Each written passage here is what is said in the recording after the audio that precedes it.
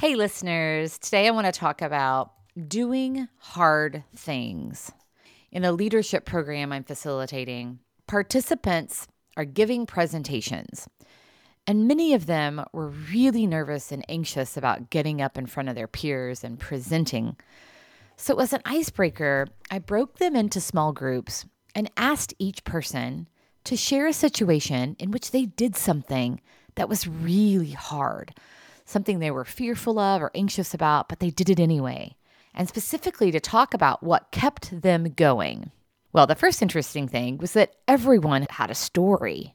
And as they talked through why they did it, many of them shared that what kept them going in a challenging situation was that they didn't have a choice, or there wasn't a perceived choice because of the situation, their values, their determination.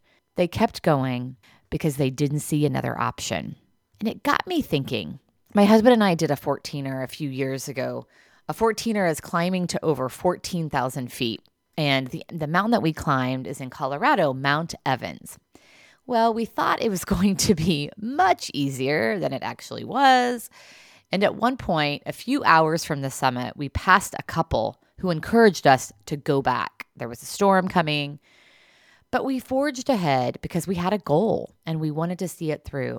And then about an hour from the summit, as we were traversing huge rocks, literally on all fours for about an hour and a half, we passed another group of people who told us that we still had about an hour to go. And it was so deflating.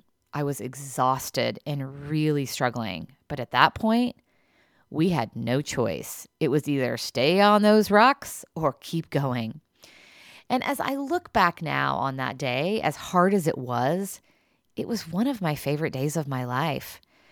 And it has me thinking about staying in the tough leadership challenges a little bit longer, pausing and noticing a little bit longer, being willing to be uncomfortable a little bit longer. So what about for you? Where might you press into the challenge a little bit longer? That's where growth happens. And as these stories highlight, a great way to ultimately take care of yourself so that you can best take care of others. Do the hard things.